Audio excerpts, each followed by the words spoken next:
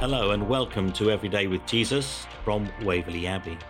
Today is Saturday, November the 26th, and our subject today is Lifted Up. We're reading from Isaiah chapter 40, verses 1 to 31, where in verses 29 to 31 the Bible says, "He gives strength to the weary and increases the power of the weak. Even youths grow tired and weary, and young men stumble and fall.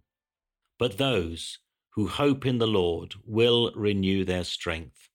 They will soar on wings like eagles. They will run and not grow weary. They will walk and not be faint." Many believers find themselves in a place of discouragement, perhaps weary from criticism, seeing little fruit for their labors, or struggling with past failures and guilt. In our text today from Isaiah chapter 40, the Lord wants to encourage his despondent people. He does this by giving them two perspectives. One is a realistic view of themselves. The other is a realistic and hope-filled view of just who he is. These two perspectives are also important for us to keep in mind. A skewed vision of ourselves might lead to overconfidence in our abilities. A skewed vision of God can lead to doubt and despondency. Isaiah 40 tells us several things about ourselves. We are imperfect and sinful. Our knowledge of God is limited. Yet, in comparison, the Lord consoles us and deals with our sin. God is glorious and his word enduring. He is sovereign and carries us close to his heart.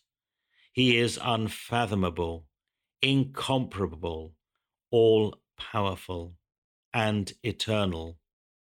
Ultimately, we can be encouraged that it is this God that renews our strength and lifts us up. So today, consider the character of God. Reflect upon who God is as revealed in those verses in Isaiah 40, and then pray and commit your way afresh to God. And now let us pray together. Lord, give me a true perspective of who I am and who you are. May I depend on you in each and every situation in my life. Amen. And scriptures to consider today would be Psalm 29, verses 1 to 11, as well as Psalm 37, verses 1 to 40, Isaiah 41, verses 1 to 10, and Philippians chapter 4, verses 1 to 13. Thank you once again for joining us here for Every Day with Jesus. For now, from me, it's goodbye and God bless.